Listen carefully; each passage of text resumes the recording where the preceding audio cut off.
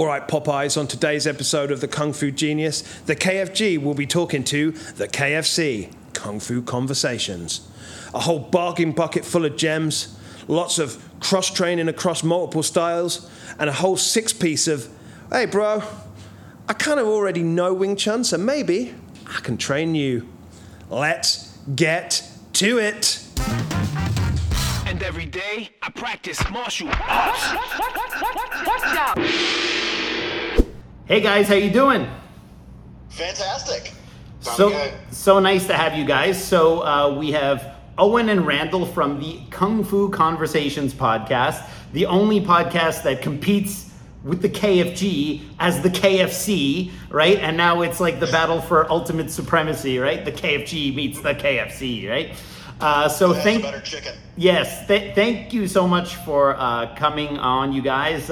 I've listened to a bunch of your episodes. You guys send them to me. I have very limited time, but whenever I have a chance, I do listen to you guys. I think you guys are great. I recently listened to an episode you did about cross-training, meaning essentially training in other arts, and when is this a good idea? When is it maybe not a good idea? And you guys had a lot of really great insights on that. I've talked about it before, but in my podcast, I'm usually, especially if it's with Dre, I'm the guy saying everything and the other guy's going, yeah. So I now can discuss this topic a little bit back and forth with other instructors who have some ideas about this as well. So before we get started, just want to remind everyone that the best way to support the Kung Fu Genius podcast is on Patreon, patreon.com/The Kung Fu Genius. The link is in the description below. For as little as $5 a month, you can support your favorite or maybe second favorite Kung Fu podcast out there and get access to episodes early. Higher levels of support get additional benefits, even a private episode with me, as well as my Instagram subscriber reels, so you don't have to subscribe to me on Instagram and on Patreon. If you're on Patreon, you get those as well. So anyway, support me on Patreon. I would definitely appreciate it. So, all right, now having said all that, so the topic, cross-training. So we're talking about students who train in multiple disciplines, presumably at the same time.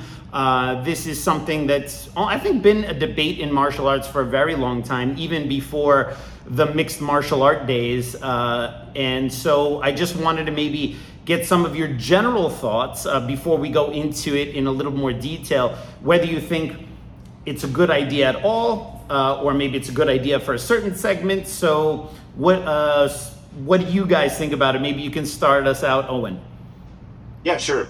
I think for me, for teaching for the last 12 years, 15 years almost, I think that it makes a big difference if a student can, at least initially for the first year or 2 years, really focus on the specific art.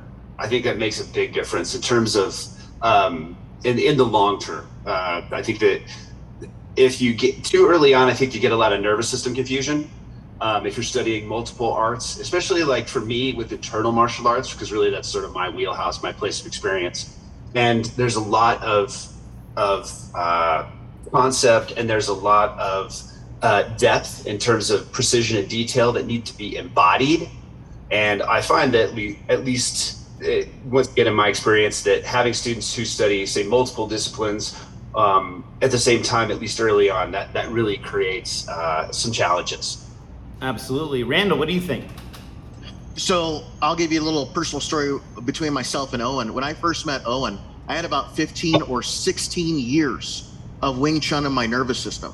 And so when I started training with Owen, starting to do the Xing Yi, it was almost subconscious. I'd see a hand and be like, oh, that's Wing Chun, that's Wing Chun, that's Wing Chun. And Owen would give me like some feedback, like on a physical scale, like you might do like a bump with a water hand or something like that, or a Bung Chuan. And I'm like, okay, that does not feel like Wing Chun. And so what I had to do as someone that started to cross train later in their career, so to say, in their martial practice, I had to be like, okay, well, let me put Wing Chun on a shelf. I'm still going to practice that. But when I'm in Owen's class, to respect him as a teacher, why don't I just focus on what he's trying to teach me and his teaching methodology? So I got to say, Sifu Alex, the first and Owen will attest to this. And sometimes when I go pick on him, he'll be like, "Hey, you're doing Wing Chun over there." I'm like, okay, it's still pretty good. But that's not what I went to him to learn. I went to learn Xing Yi. And so my first 3.5 years as a rookie student in Xing Yi was trying to get the Wing Chun, so to say, out of my Xing Yi. Right. And then once I was a solid, blank slate, then I could really start to embody some of the movements. And a lot of it to me, as a rookie student, that white belt, if you will, was the mechanics. The mechanics weren't the same. And so I really had to work on that. I felt like I had a bunch of servo motors that were trying to move opposite directions, and I wasn't used to that.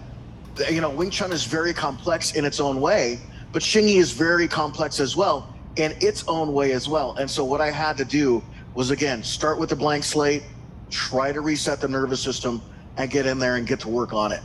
So that's the personal journey that I've had to work with. Got it. I think maybe before we go on, let's probably tell the audience a little bit about you guys, in case anyone who watches me has not caught wind of Kung Fu Conversation. So Owen, if you wouldn't mind talking a little bit about your martial arts background and maybe the genesis of your podcast. So what do you teach? What have you done? What do you teach? Mm-hmm. Yeah, I've been doing martial arts since I was a kid. Mostly on and off, because I grew up in a little tiny mountain town out here in Colorado. So I had some exposure, like most kids, to Taekwondo and some karate, and I had a little bit of like small circle jujitsu. But I really didn't start seriously doing martial arts until I was about 22. And then I started out in a Shaolin school that was around here, and I was there for a few years, and the conditioning was good, and the process was good, but the school and the material became more questionable as I went on. Okay. And like I knew that I wasn't getting what I wanted, and I really had, because I had some exposure at that school to Xing Yi, Bagua, and Tai Chi, sort of the three intro martial arts, and I knew that's really where I wanted to go. And then I got very, very lucky in finding my teacher, Marcus Brinkman, who's the senior student of Lotus Show in the Yizong system out of Taipei, Taiwan. And this sort of specialty in that school is Xing Yi and Bagua. And so, and that's what I've been doing ever since. And so I started with Marcus in January of 1999. And then he left in 2006 and went back to Taiwan. And subsequently, I would bring Lowell, his teacher, in for 7 or 8 years to do seminars once a year. And then one of his other senior students, Matt Autry, I'd bring him in maybe once a year to do seminars. Just, I got to keep learning. Sure. So do you have an actual school, or do you teach a group, or what do you have? Yeah, I really like to think of my group as like a study group. Mm-hmm. It's not like a formal school. I have like a regular 9 to 5 sort of, actually it's more than that, but job that I do on a regular basis. So, this is really my hobby, but it's really my passion. So it's what I love to do is martial arts in general. Sure. And Randall, how? So you had mentioned you had done some Wing Chun before. So how did you come to train with Owen, and what is your background? So I started Wing Chun in 1998 at Mesa State College. The head of the math department was smitten with Wing Chun, so he was bringing in my current Sifu Mayer. We had a free Wing Chun club. Yeah, showed up 3 nights a week. We just helped sponsor to bring in Sifu Mayer, and it was fantastic. He would dump like a year or two worth of material in our brains all at once. And then Ed Bonan Hamada, the head of the math department, he would do the teaching side of things. And I really fell in love with the teaching methodology. And so from there, I did Pak Mei my freshman summer of college. I found a wide eyebrow group here in Longmont, which I currently live now. Talk about serendipity. And I became really good friends with the senior student of our Pak Mei Sifu. And we stayed in touch for many years. I went on to become Sifu Mayer's Colorado representative about 2008 or 2009. I continued to study with Sifu Mayer, as I still do. And word kind of got out, and there were a few schools around the area that would bring me in to teach an introduction to Wing Chun. And word got out that it was pretty good. So years later, almost 25 years in the Wing Chun this October, I taught at 12 different schools across the state of Colorado and done about 50 introductory seminars, which I'm pretty, I think that's a pretty cool thing. And so as I stayed friends with Steve, I was talking to you about my Pak Mei friend. I moved down to this area about 12 years ago with a girlfriend. Things didn't work out. I was kind of in a rough place and I needed something to pick me up. And out of nowhere, Steve calls me. He's like, hey man, I found this guy. He's teaching Xingyi. It's going to be very different from the Pak Mei that we did or the Wing Chun that you do. But they're a great group of people. And I think you're really going to find that you're going to like the instructor.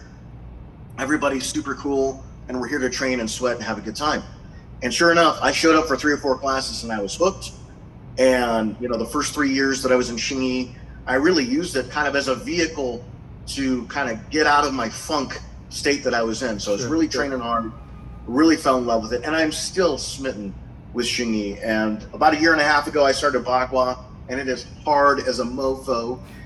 That one's really been a challenge for me, as much as Xingyi was to kind of reboot the nervous system. But Owen and I, we just hit it off. I don't know if it was just a dedication, but, we would talk about things. He's like, well, you've taught before. You've worked with people before. What do you think of this? And then I'd be like, oh, well, that's pretty good. I think that. And then I would be like, well, I'm going to teach this seminar. What do you think about this? He's like, have you thought about it this way? And we just kept having lunch and these awesome conversations about martial arts that never really went into a woo-woo or a mystical phase. It was always very practical, very tangible, very approachable, almost like a coach, if you would. And so, it was actually Owen that said it. COVID happens. He's like, we have some pretty damn good conversations about martial arts. What do you think about a podcast? And here we are now. Wow, that's awesome. Hey everyone, just want to let you know Wing Chun Illustrated is now offering a paperback edition through Amazon, reaching a larger global market. And no, they're not ditching the glossy magazine edition through MagCloud.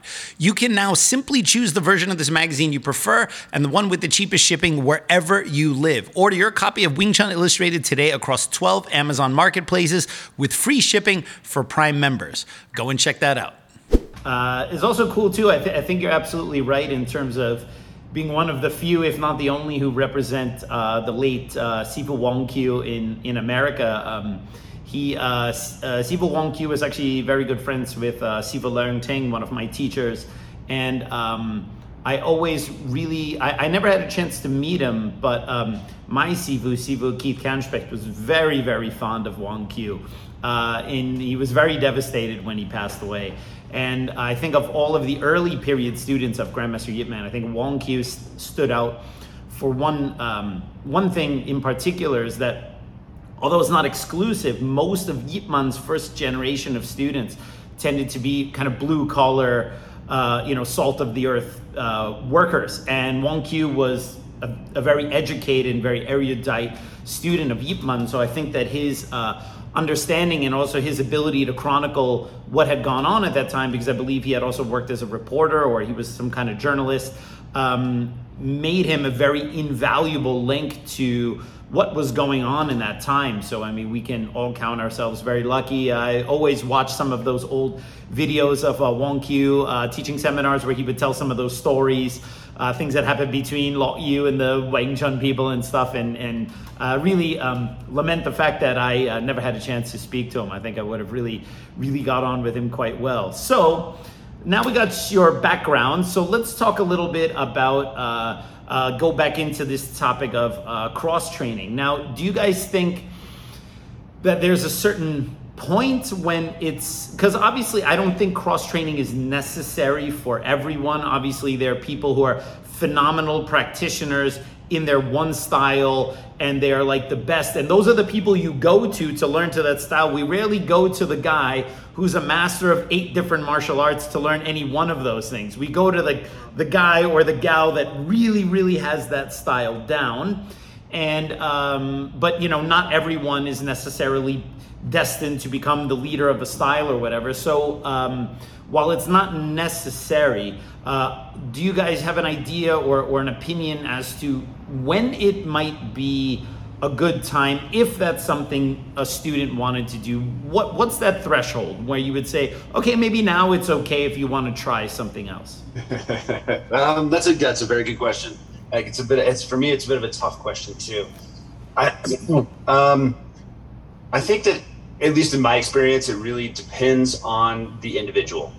And kind of what are they trying to get out of the art? I think their personal goals make a big difference in terms of like when they would hit that threshold. Like some people just come, they want more of a social environment. Maybe they want, maybe they want to, it looks good on their resume, so to speak. I'm doing this and checking this box, but they're never really going to be a serious practitioner. And that's okay. I don't think there's anything wrong with that as long as everybody involved is kind of clear about it. It's like, yeah, okay, this person, may not take it as seriously as some other person. And in that case, sure, yeah, I think that in my experience, that person they could go study with somebody else or study another style earlier than, say, somebody who was really trying to invest themselves in the art. And I know that's kind of a nuanced answer, but it really speaks to my experience with it. Now, on the other hand, somebody who's really sort of really putting in the time, really training, they're coming to class, and they're sort of checking all of those boxes because they really want to invest in this and get what they can out of it. At least for the internal martial arts, I think it's probably around the 2.5 or 3 year mark. Maybe a little bit longer depending on the person, because I think everybody kind of starts in a slightly different place, whether that's like physically or emotionally or mentally, or just, situationally in their lives. If you've got a young guy who's single and has a lot of time on his hands, maybe he's going to college, that person's going to have just a lot more opportunity than a person who's maybe in their 30s or 40s and has some children and, has, just more life going on in general. So yeah, I think, that's kind of speaks to my experience anyway. Sure. Randall, what do you think? Well, we had our own show about that prompted this discussion between the three of us, was actually talking about when it becomes too much. When are you doing too much material? And I really think for me, it's when it's not accessible.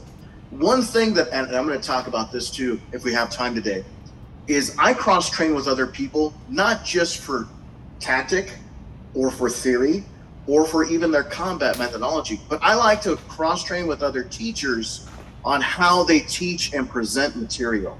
And I think that that's something that we can all use. Doesn't matter what style you do. And it doesn't always have to be a martial arts instructor.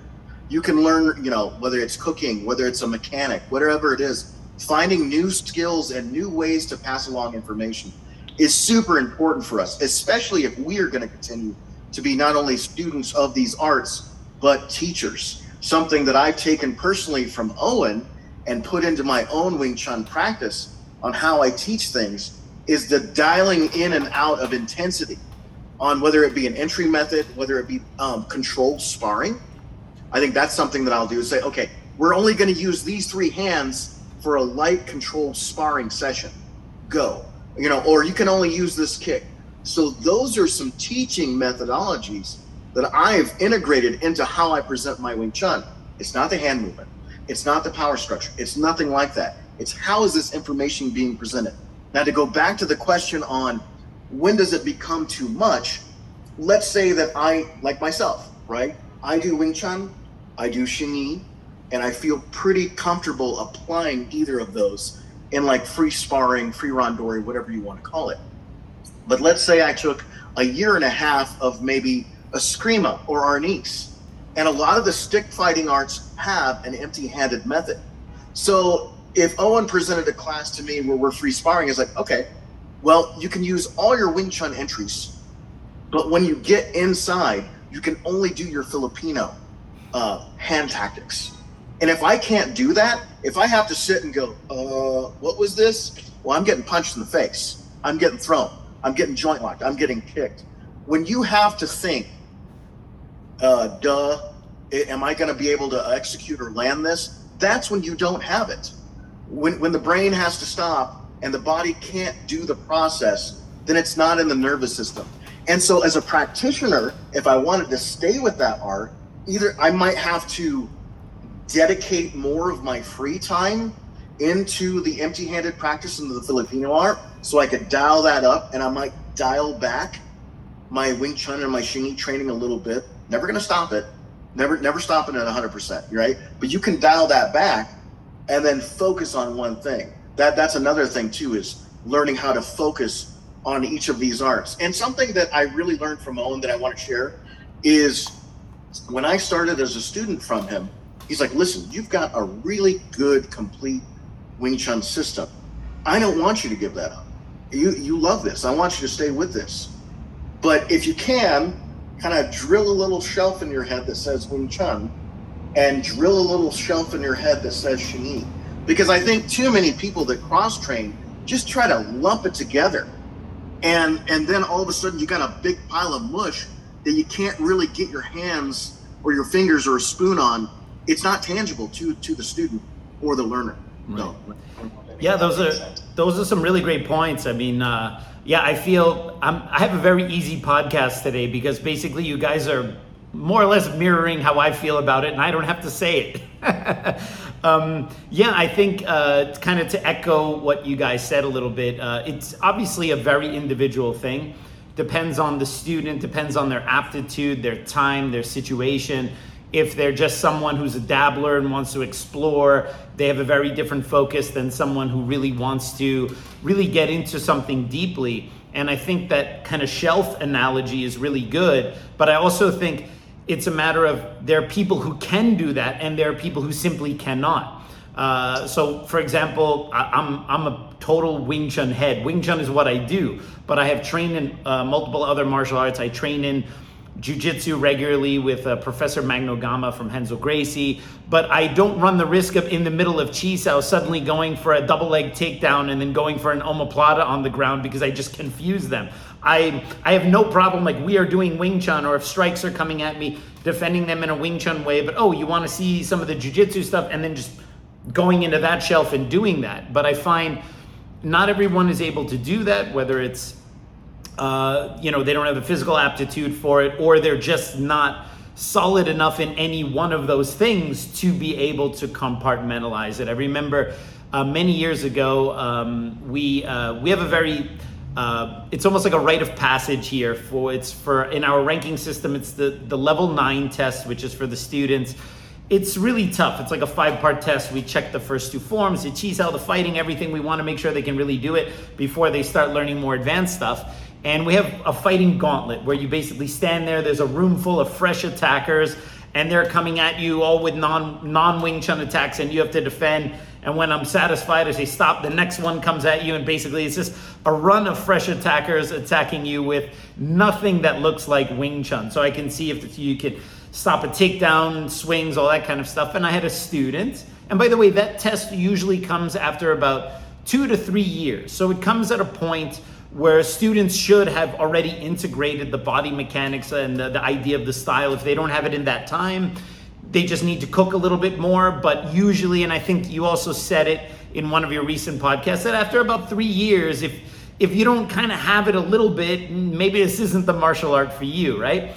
And so when I do this test, I can kind of see, all right, what can they do? Do they have it? And I had one student who was training Brazilian Jiu-Jitsu parallel to his Wing Chun. And suddenly he had that kind of almost cognitive dissonance, a kind of split brain.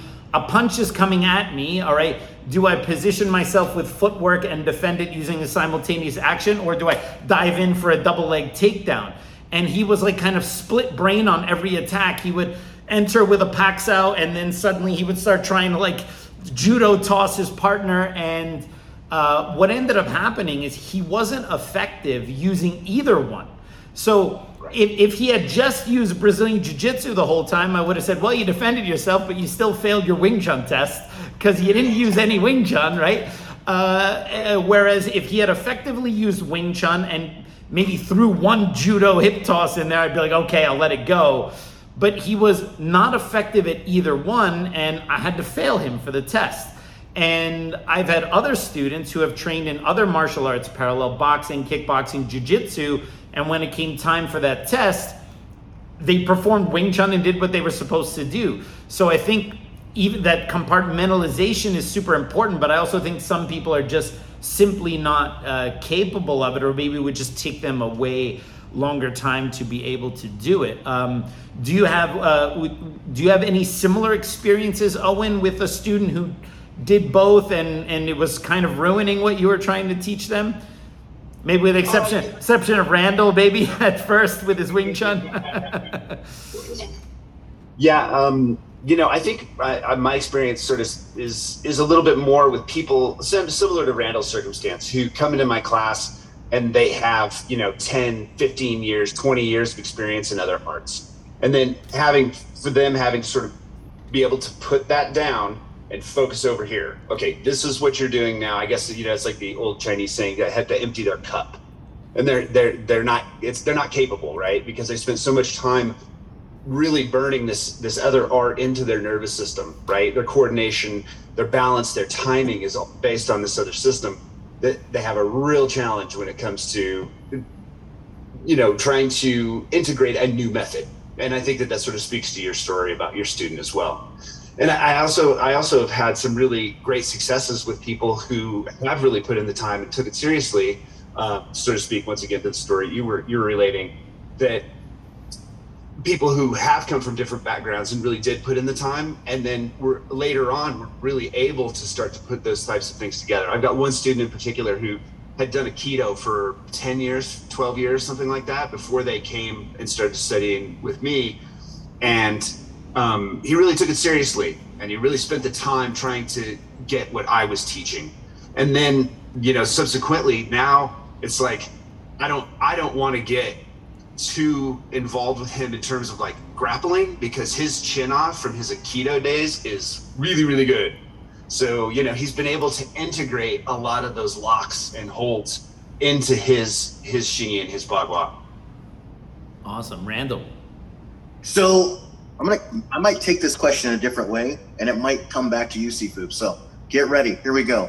So something that Sifu Mayer's done, and I'm going to give him props and a little pomp and circumstance for this, is when we first started doing the Wing Chun classes with the drills and things like that, he was very good at using minimal Chinese names.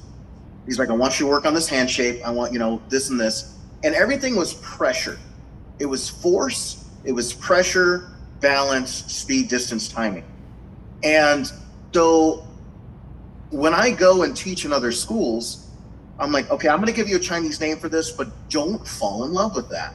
Here's what I want you to do. This is what this hand might do. And this is one thing that it can do, because that's something else I found kind of special about Sifu Mayer and the Wong Q method is we might have one hand shape, but having multiple ways to apply it. And so I was working with a group for many years. The school is now defunct, I'm very sad to say. The Parker Kung Fu School with Sifu Wayne Henton. And one of the greatest compliments I ever got was a student that I worked with 3 times. And he's like, I've only seen you 3 times. I've been at the school for 3 years, but in the 3 times that I've trained with you, I can use everything that you've taught me in sparring. So I think sometimes too, as well as cross-training with other people, is looking at the learning curve of having it being accessible too. Something that Sifu Mayer talks about is the learning curve to mastery can never be shortened. If you want to be a master in something, that arc is going to be not only your personal journey, but it's going to be way out there. And, it might be the day that they shovel dirt in your face that you become a master. A lot like these great Chinese masters. They didn't become masters till they passed away. But as a teacher, for a rookie student, I'm always trying to find new ways to introduce the basic material to make it more accessible to that student. And then that might be a way where that learning curve for that student, if they did want to cross-train in something else, well, I've got a good 1.5 years of Wing Chun in my nervous system and under my belt, but it's very accessible to me. And I also think that sometimes not having a lot of things, but having 1 or 2 things that you can use in multiple different ways, that is another way to help accelerate that learning curve.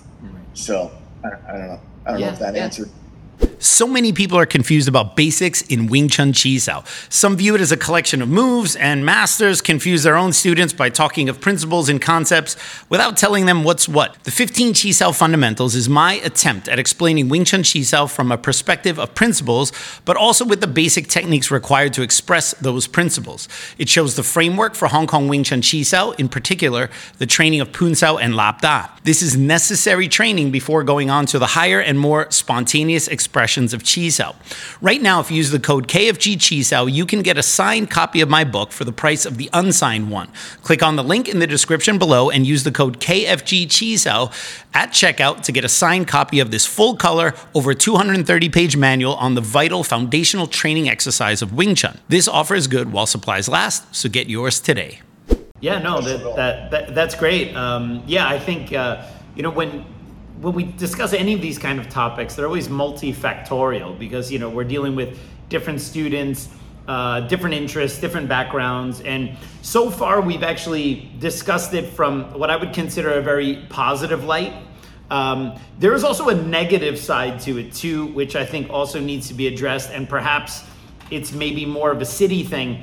There are people who legitimately want to learn different things because they're very curious or they want to expand their knowledge base. And then there seems to be a segment of the martial arts community that is actually somewhat afraid of really getting into something deep. And when they're not good at something, they think they're going to immediately plug it up by seeing something else. And then when they go somewhere else and they're like, I can't really quite do this either. Oh, but then there's boxing. But boxing doesn't really have I can then do kickboxing. And then there's this idea of confusing an open mind with an undisciplined mind. And I find that is, there is sometimes an undercurrent of that, at least in my experience teaching here in the city, of people who are like, they come to me and they say, I already learned Wing Chun, which for me is a very bizarre thing to say because I've been doing Wing Chun for my entire adult life since I was a teenager. And when I go to Hong Kong, which I'm going in 2 weeks, and I have a chance to sit next to a Sifu who learned from Yip Man in the 50s, well, I'm not going to go, I already learned Wing Chun. You shut up and you listen to the guy, because even if the guy says something that you don't totally agree with, you're still learning something. Oh, this Sifu's view on this is this. Maybe it's not my cup of tea, but if I talk to him and I find out more, maybe I can understand this person's thinking and this idea that it's possible to have a deep conversation with someone and not have to be in agreement on everything, and that not having to be contentious either, But there's this other segment that they're like, I already know Wing Chun. Okay, so why are you coming to my school? I just want a place where I can stick hands and do some free, cross training with a bunch of other guys. And it's like, well, my paying students are here to learn. They're not paying me to be your training partner because you don't want to learn. And, especially here in New York, the crazy people who've walked in through that front door, I'm going to write a book just on you guys have heard some of it from the podcast. The idea that I would let someone I don't know come in here and train with one of my students who perhaps that student is here to build up self-confidence and learn step by step. And now someone comes in and they just want to crack them to make themselves feel better. And they're not seriously looking to cross-train. They're just looking for many different places to catch something and hopefully plug up what I feel is a very unserious attitude towards martial arts. Have you had similar experiences with these kind of, I'm going to plug it up by doing 80 different things kind of guys? Randall? Yeah. May I? Yeah. So, by the way, is that what you call your forever the yellow belt, Sifu? I think you mentioned that before, and I love that. So personally, right now, I met a person, and I'm not going to name any names. And by the way, I have worked with other Wing Chun students, practitioners, and things have gone smashingly, and in a positive way. I am working someone right now that has been in a lineage for 6 years and has taken the pictures. I've seen the pictures of them and their sifu, and they actually have a little bit of skill.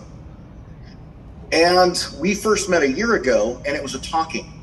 All we did was talk. And I'm like, well, let's train a little bit. And they would always bring it back to a conversation. So the first meeting that I had with this person was an hour and a half of yapping, which I cannot stand. I don't want to be an old man sitting around drinking tea and pissing on other people. That's not my style of Wing Chun, right? Which we have that, some people like to do that in the Wing Chun community. That's not for me. all of the people in Hong Kong pretty much do that. You could just stay out of Hong Kong if you don't want tea, chit chat, and gossip and shit talking everyone else. Well, I'll come pick on you in New York then. That'll be good enough. Perfect. But I've got a great group that I'm working with down in Denver right now. They go by the handle of 5280 Shaolin, or the Shaolin Denver Tai Chi group. And I have been doing fundraisers for them for about a year and a half, maybe 2 years now. I'll come in twice a year, and I again, I don't make any money off Wing Chun. I'm a blue collar guy.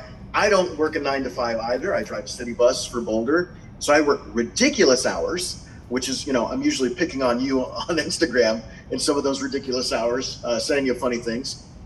And so Wing Chun, anytime I teach, has always been a labor of love. And so for my 2-day seminar, which is a 6-hour introduction, it's $45. Super affordable. I wanted to make it affordable for people. Or you show up for 1 day, it's $25. Or if you show up wearing one of our cool t-shirts as swag, it's only $25. So I want to make this really affordable. And I usually have a pretty good turnout, at least for our little school down there. And I invited this person to come to the school. And every other 10 to 15 minutes, they were taking a smoke break. They brought their partner, which was fine. And I invited this person on my dime, but their partner didn't pay anything for 2 days, which I found insulting to myself and the school. They would constantly be trying to show what their system of Wing Chun was. I didn't ask for that. I didn't ask for their help. I brought an assistant. I brought my roommate, who's awesome. And he has the vocabulary down for how I want things presented. And so now the next time I talk to this person, I'm going to have to be like, listen, I think you're going to have to find somebody else to cross-train with. I had seen a video of them sparring with a Pak Mei guy at an open contact tournament, and they got obliterated, and they were literally going to come to me to learn how to spar. And I'm like, didn't your Sifu teach you this? Don't you have access to this enough? Why are you coming to me? And I'm okay to teach you, but you're going to have to put what you know down. And then I just keep getting interrupted. And like I said, like you said, your students are there paying you to learn from you, not to get beat up by a stranger that's coming in off the streets. Right. And so I'm just going to have to be upfront and be like, listen, I don't think our chemistry works. And that's another thing too about cross-training Sifu. Maybe, and this is a lot of people needing to swallow their pride is, I'm not the only Wing Chun, I'm not even a Sifu, but I'm not the only Wing Chun guy in the state. I can at least think of 5 other guys. Maybe don't give up on Wing Chun. Let me point you to this other person. Maybe their teaching style and method is better suited for what you're looking for. And I think we forget that sometimes as teachers. It's like, okay, they didn't get along with me. That's okay. Not everybody does. But if you still want Wing Chun and you're still serious about it, why don't you try this person? Why don't you try this Sifu? Why don't you look at working with these people? Right. And I think that's something that we forget sometimes. Yeah, absolutely. Owen? Yeah, I was going to say, just to sort of piggyback on what Randall was saying, I think a lot of times it comes down to fit. Like, is this person a good fit? Is their personality a good fit to, what I'm teaching, this art, my school? You can take that and put it in a lot of categories. But I think that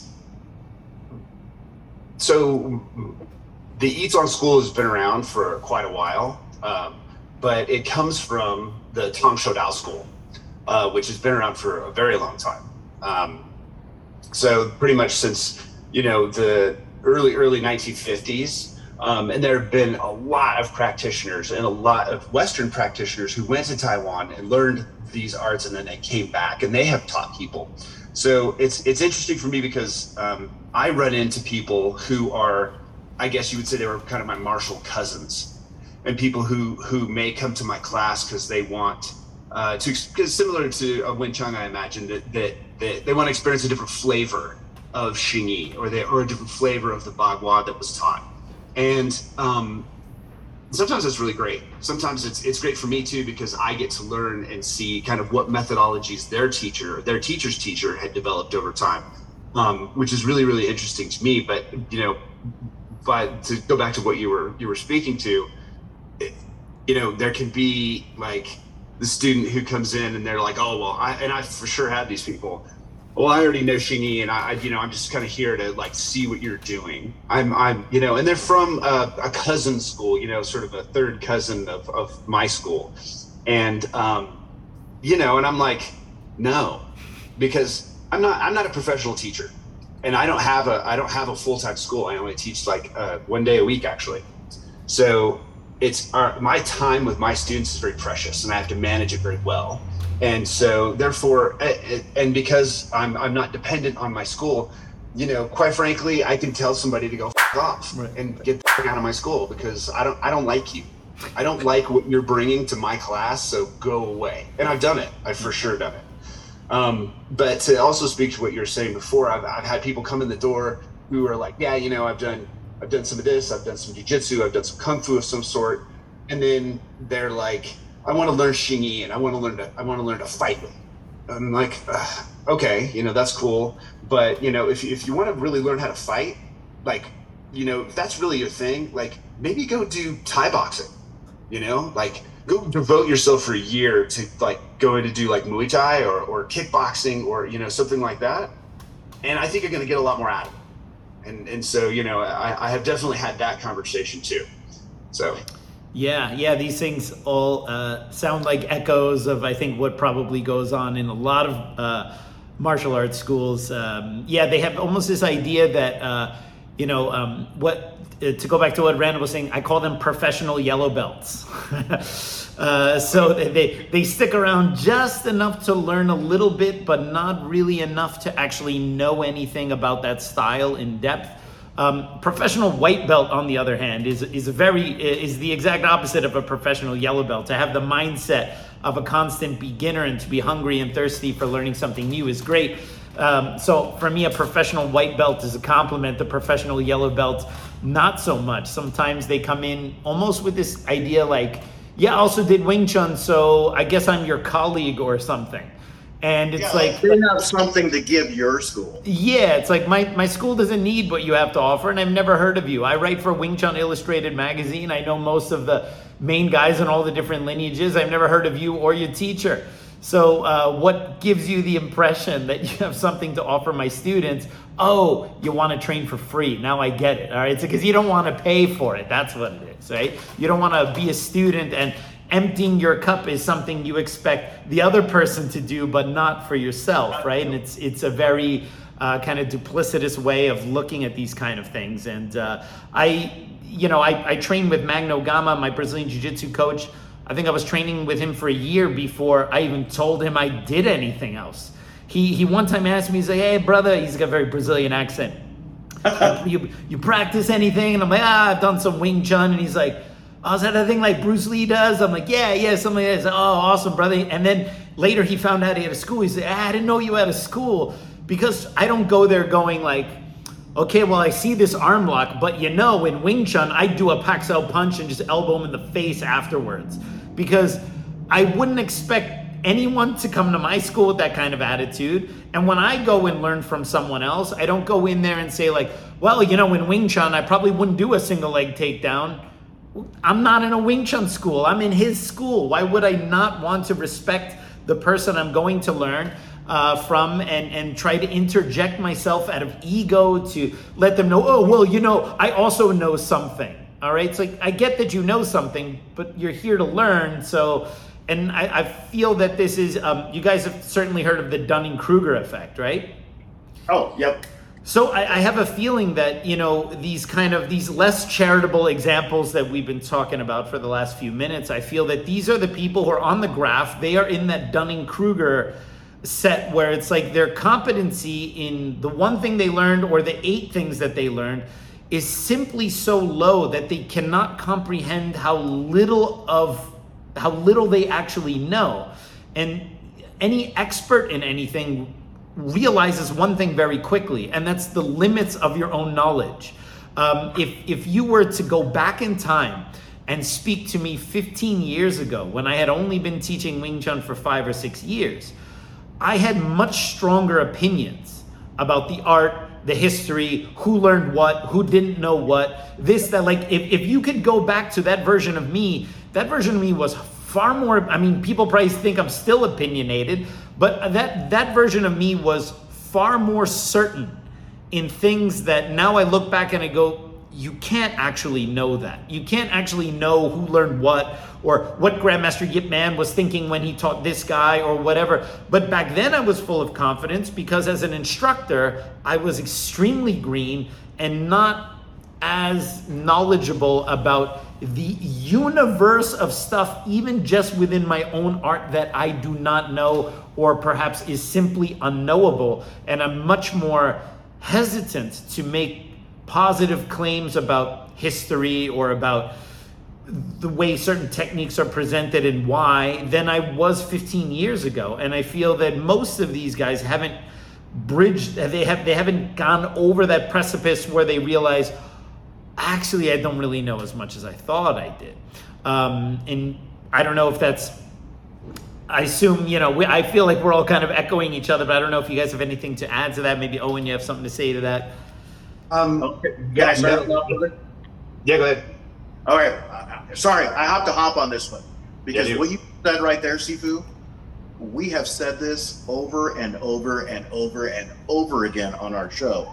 And I didn't really understand this until I met Owen as an instructor. And that is being honest with yourself. You have to be honest with yourself. I don't present myself as a Sifu because I'm not a Sifu. I am a practitioner that also likes to share information, but I'm not a Sifu. I don't know if I ever will be or even want to be. But 5 or 6 years ago, like you're saying, I might have walked around with a Sifu attitude. I didn't. But, just to go off of your example, you were honest with yourself. And that takes progressive growth. And and I think that takes a mindset that not only thinks about how you teach and how you train, but you're also thinking about your students. Because when you're honest with yourself, you not only have to think about your own training, but your students as well. And that has a much, much more expansive mindset. It's a much broader thing. And the honesty with yourself that, hey, maybe I don't know what Yip Man was thinking 65 years ago or 100 years ago. Maybe I don't know, all these other concepts. That is honesty, and that comes with growth as a person and as a teacher. Owen? Sorry. Well, yeah, I would say just to piggyback on what Randall was saying, I think that takes a certain level of maturity, to be totally honest, as a martial artist and as a human being, to just be able to sit back and go, maybe I don't know. Maybe I'm unsure. Maybe maybe that's where I need to put my effort. But in terms of this idea of honesty, me relating that to Randall, I'm not going to take credit for that because I don't know if you know who Tim Cartmel is. Tim Cartmel is a Brazilian Jiu-Jitsu practitioner. He's a pretty high-level guy out in California. He teaches at Ace Brazilian Jiu-Jitsu, but he is also my Kung Fu uncle in the Yizong system. And he spent a long time in Taiwan and in China studying internal martial arts. So he's got a really unique background and a really great perspective, I think, on martial arts in general. He's always been a very serious, practical martial artist. And I had brought him out here several times years ago. And that was one of the best pieces of advice that he gave me. He was just like, he's like, always just be honest. Just be honest about what you know, be honest about where you're at, and be honest about what you're practicing. And, I really took that to heart because it served me very well for a very long time. Absolutely. Absolutely. So I think as we're kind of winding down in today's conversation, I wanted to discuss a topic, and I believe you guys also mentioned it in that recent episode that you guys did. So forget talking about cross training in other martial arts. What do you think about things like strength training and incorporating like a strength training routine or fitness routine or those kind of things? Because, for example, in Wing Chun, especially in the more traditional, kind of more staunch lines of Hong Kong style Wing Chun, if you were to even pick up a weight, you have automatically ruined your Wing Chun for life by virtue of picking up a weight. And so what do you guys think about strength training? Is it something students should do right away? Should they wait? Are there certain types of strength training? So what your general ideas about cross training in those kind of methods? So I at some point after Owen answers his and I answer mine, I want to get back to you, Sifu, because I want to hear you talk more about Dr. Kenneth J. Yeah. That guy is awesome. Yep. And I can't remember that you were on a JKD podcast. I can't think of the gentleman's name. Dwight Woods? Yes. And you talked quite a bit about Dr. Kenneth J. And I'm a huge fan of his. And I'd love to hear you talk, because you mentioned how his teaching methodology, forget the weights, forget the row machine, the way he presents the information also challenged you as a teacher. So I love that. So if you would share that with us in a few minutes. But to get onto my own story, about the same time I found Owen, I had a good buddy of mine that used to be a power lifter reach out to me. He's like, "Hey, are you still having some shoulder issues?" I'm like, "Yeah, every now and then." And so he sent me a video and a pair of light Indian clubs. They look like little bowling pins, and these are the light ones. And so you learn these spherical patterns, and it pulls on the connective tissue and the fascia, and it really starts to open up the joints, right? It creates space in those joints, and that's super, super good and super healthy for you if you know what you're doing in the process. And then from there, I started finding kettlebells. I started finding the mace, the steel mace, I'm a huge fan of. And then I started finding the heavier metal Indian clubs, which is a different dynamic than the lighter ones on how you practice them. And so I've been training those almost in tandem with my Xingyi. And when I came to Owen, I love Wing Chun. This is my opinion about my Wing Chun that I practice under Sifu Meir. It's very linear, very, attack oriented, point A to point B. And I was training in a classical weight training method, bench press, curl, tricep extension, stuff like that. And if you think about it, that's super linear. And we don't live in a linear world. That's just something that we're going to have to, realize. And so what these other training modalities is they were working on spheres and angles and working all these motions in multiple planes. And then the Xingyi does that quite a bit too. And my joke these days, Sifu, is I feel pretty competent on self-defense, but what I'm fighting is my job. Because I drive a 38,000-pound death machine with grandma and grandpa and the kids in the back, people going to work, all these other things, and it is high stress. And I will do this job for 10 to 12 hours a day. And so because I am sitting that long, I need something that combats the sitting. I need something that helps me move well in a small amount of time, whether it's an hour. If I have 2 hours, I'll take it. I love training for 2 hours, and then I'll actually integrate my Kung Fu into it. I find that my best Wing Chun form practice comes when I keep about 20% in the tank. So I'm not totally gassed. I never go to totally gassed. But maybe I'll do a set of kettlebells, maybe I'll swing my mace, and then maybe I'll do some light Indian clubs for an hour. And then I'll do some stretching because I've got, the synovial fluids moving through the system, the blood's pumped into all the joints, everything is open. And that's when I'll really start diving into slow practice and, like Sunam Tao, or maybe I'll just do the air dummy. I'll just practice the wooden dummy in the air, things like that. And that's when I'm getting the most benefit out of those forms. or maybe I might just do a drill in the air, whatever it may be, bone lock or, uppercut drill, whatever it is. That's where I find I'm getting the most bang for my buck, and how that actually supplements my Wing Chun training. I got a dumb reference that I use for this. Do you guys remember the Juice guy? Remember the guy that had the caterpillar freaking eyebrows? He was like 87. Yeah, Jim Carrey did an awesome parody of him on In Living Color, where he was juicing like things you should not juice.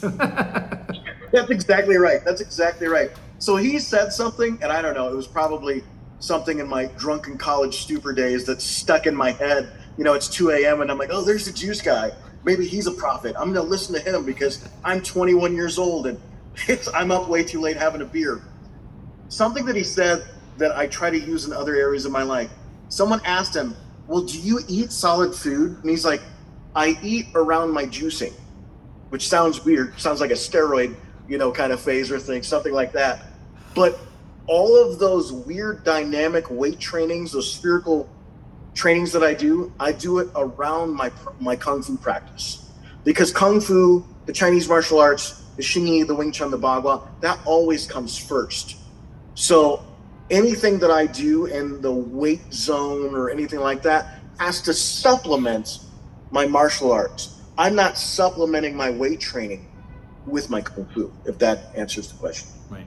I guess for me, I played sports when I was in high school. Specifically, I lifted weights all through high school. So I had that kind of physicality and that work ethic that I took into my martial arts training when I was in my 20s. And I just kept doing it. Now the style, like Randall was saying, the style and the approach has changed drastically since then, of course. For me, I use a lot of, so in Chinese internal martial arts, there's sort of a tradition of using like heavy weighted weapons, like the big Bagua chopper and heavy spear, heavy sword. Xingyi is sort of famous for its like big spear, but and it's those types of. I think that they're more dynamic, and I think that they require a certain type of body integration that they're looking for. So it as opposed to like me trying to lift the weight or thrust the spear. I'm really trying to create a certain body integration, and then use that to help push the spear or to lift the sword or to lift the weights. So yeah, to answer your question specifically, yes, I definitely still lift kettlebells. Randall's got me into a little bit of the club swinging, and plus these heavy weighted weapons. And then I had a really interesting discussion with Lo Shou one time, and he was like, internal martial arts is very good at a lot of things, but really not great at cardio. So he's like, you always got to do your cardio, and that's going to kind of fall outside the parameters of doing your art. Unless we're practicing like throwing, or we're practicing, like more like kind of like wrestling technique, in which case I find that, the cardio is pretty good in there. Right. Yeah, no, that's those are some really solid points. I think obviously the martial arts themselves often contain the necessary movement training, strength training to do that martial art. Sometimes students are like, well, I don't feel my punches strong enough. And I say, okay, well, how many punches are you doing a day? How often do you hit the wall bag? And then you are normally answered with so you're just coming to class and that's all the training you're doing. And I think that there's maybe an idea that the students should learn to really maximize the methods in the style. For example, in Wing Chun, using the wall bag or hitting a heavy bag, or doing the forms, doing the chi sao, the partner training, the sparring. A lot of the strength training you need to do the art well is built into the methods. And it's sometimes the students are not willing to really go into the methods deep enough, and they want a shortcut. I generally don't have a problem with students doing supplementary strength training. In Wing Chun in particular, if you read a lot of the old books that came out of the 70s, there was a conflation of strength training with bodybuilding. That if you were lifting weights, you were bodybuilding. But obviously we know that there's a cavernous gap between bodybuilding, which is just muscle hypertrophy mainly for aesthetics versus strength training. You lift weights differently for both. You have compound lifts on one side, isolated lifts for the other. By the way, and I'm not opposed to a Wing Chun person who wants to do a bunch of bicep curls to make their bicep look fine. I don't think it's going to ruin their Wing Chun. I think the idea is that we've had bodybuilders in class who don't have good movement. And people think, well, if you lift weights, you're going to be like that guy. Have you ever tried to be a bodybuilder? Do you know what it takes to be a bodybuilder? You know, you're not going to go to the gym for 3 months and come out looking like Arnold Schwarzenegger because you're doing a bodybuilding routine. And I think that there was a lot of hysteria about becoming muscle bound and not being able to do the style. And I think that was confirmation bias about muscle bound people having limitations. But you're not going to take the proverbial 90-pound weakling and turn them muscle-bound, but just by going to the gym and then ruin their Wing Chun, right? And also if people, for example, in Wing Chun, we want our arm to be to respond flexibly to our opponent's force. We don't want to be stiff. But whether someone is stiff or flexible is usually, in my experience, not a matter of whether they lift weights or not. It's their own nervous system. You know, they're just people that are very, very tense, and they need to completely relax before they can build the power again. And then there are people who are just too soft, and we need to build them the other way. These are nervous system issues. These are not lifting weight problems, right? So I think that often these issues of people being stiff or muscle bound was a little bit of fear-mongering about weightlifting, a little bit of confirmation bias about muscle-bound people obviously having problems bringing their elbows in, as if you're going to do so much bench pressing as a Wing Chun person, you're going to suddenly not be able to bring your elbows in. So I think that is usually where it comes from. To get back to what Randall had asked me about Kenneth J.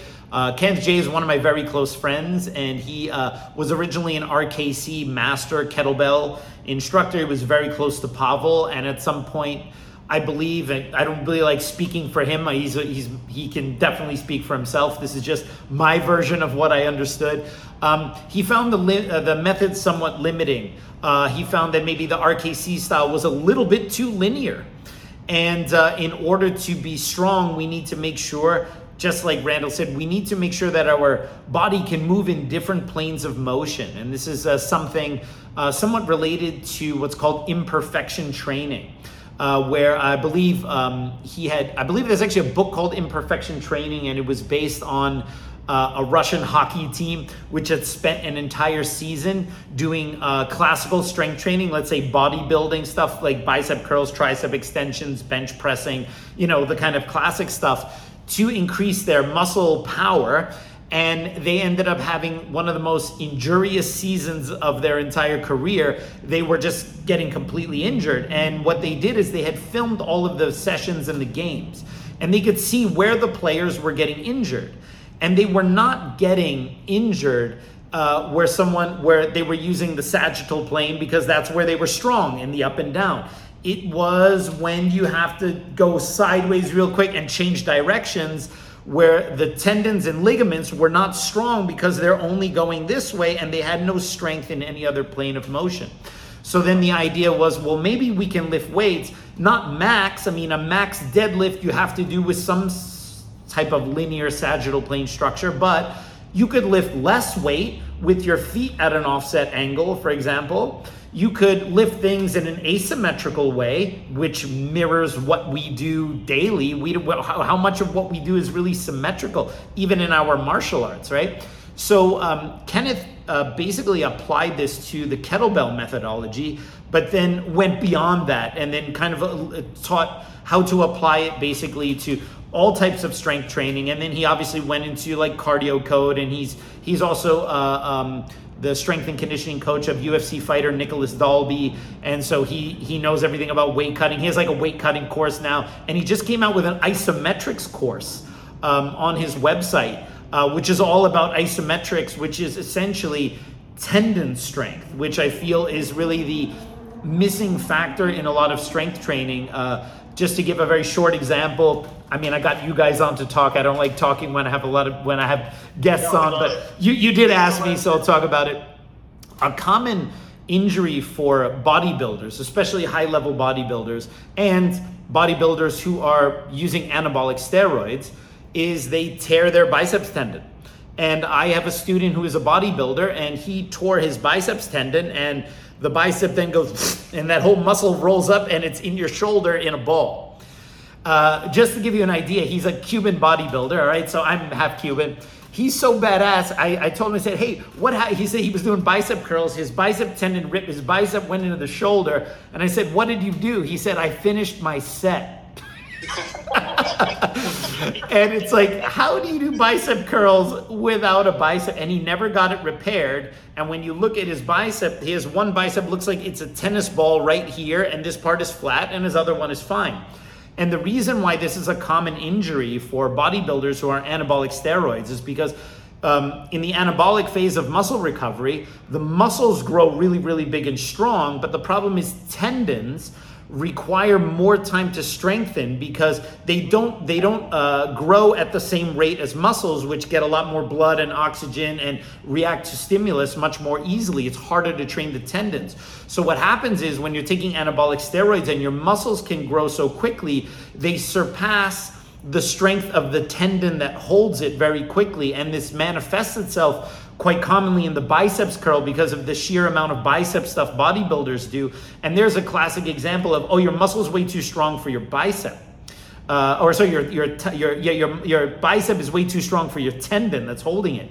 And this is also why consequently you see people, for example, people like Bruce Lee, who are not huge muscle-bound guys, but can seemingly punch or move or have strength way past their pay grade because they seem to have a far higher tendon to muscle strength ratio, which allows them to be more explosive and to really push through and to do things the average person can't do. And in terms of health, tendon strength is everything.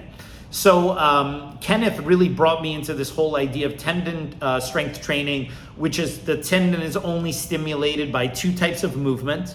Isometric holds, that is, the muscles are not contracting or expanding, and ballistic movements, very fast movements. So think of like training your tendons by throwing pitching a baseball really fast, or by pushing against a fixed object. So on the movement spectrum, the tendons, and this is from what I understood, I'm not a sports physiologist, just what I understood, the tendons are stimulated on the extreme and opposite ends of the movement spectrum. No movement that is isometric, full load, and ballistic movement. And when you look at traditional Chinese martial arts, a lot of the forms contain both of them within the movements. Now, they didn't know it from a scientific standpoint. They knew it from years of trial and error, where you would have certain forms where you would suddenly whip and then stop, and then hold, and then move. And then we start to see why many of these masters perhaps had this legendary strength. And it was because certain forms, certain methods, holding a heavy weapon and then stopping suddenly and keeping it from moving, you're going from a ballistic to a static isometric type hold. These things were baked in. And now that we have this knowledge of that, we can then accentuate that even further to improve our strength training and more importantly, as I get older, our general health and our ability to move. So if you guys are interested in Kenneth J's stuff, I don't have his website off the top of my head, but if you Google Dr. Kenneth J, he's a big Thor looking. Every time I'm next to him, I just feel like an absolute child. How tall is he? He's so big. Like, I sometimes joke when someone is mildly bigger than me, I say, oh, like, you're like my Iron Man suits, right? But Kenneth is just simply too big to be my Iron Man suit. He's just huge. And he is a very humble person. He's obviously a scientist, doctor of sport physiology. He's everything he does is about research and, not talking out of what's cool and trendy, but looking, what does the research say for these methodologies? He's also like, he would say he's kind of a casual martial arts practitioner, but he's been doing this and that for a while, and I wouldn't mess with Kenneth J. And if anyone is interested in improving their strength training, cardiovascular training, tendon strength training, isometrics, all this kind of stuff, I really cannot recommend a better resource than Dr. Kenneth J. He's on Instagram, and I'm sure if you go to his Instagram, Dr. Kenneth J, He also has ones called First Son of Odin, because he literally looks like Thor. All of his links are on there, and he's got a bunch of courses. And I normally don't recommend a lot of people in that strength training world, but Kenneth J is head and shoulders above anyone. I put him and Dr. Mark Cheng on the highest of pedestals when it comes to movement and strength training and sports physiology. For me, those are the two greats right there. So before we get out of here, Owen, how can people find out about your classes, your study group, as you call it? Where can people get connected with you? You can find me on Instagram it's Gauman1, or you can find me also on Instagram at Boulder Internal Arts, and Boulder Internal Arts, my blog spot. All my information's on there. So awesome. And Randall, how can people get a hold of you? I'm on pretty much all the social medias under Red Force Chinese Boxing. Instagram, I've got a Facebook account, and you can find me from there. I'm teaching once a month seminar out in the parks, and then I'll be doing another fundraiser for my friends down at 5280 Shaolin in January or February this year. I need to get Sifu John and figure out when that is.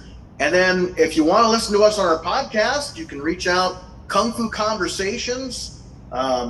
We're on Instagram, we're on Facebook, we're on any platform that you listen to. Spotify, usually I listen. I think you guys are on Spotify, right? That's where I listen to you guys. We're on Spotify, and Apple and Google and all the stuff. So, hey, thanks for having us on today, Sifu. This was a blast. Yeah, thank you so much for coming, guys. I appreciate it. All right, everyone. Well, I hope you enjoyed that episode of the Kung Fu Genius. As always, don't forget to subscribe to the Kung Fu Genius. Hit that bell for notifications. And if you have any ideas for a future episode of the podcast, write them in the comments below. And as always, I'll see you guys next time.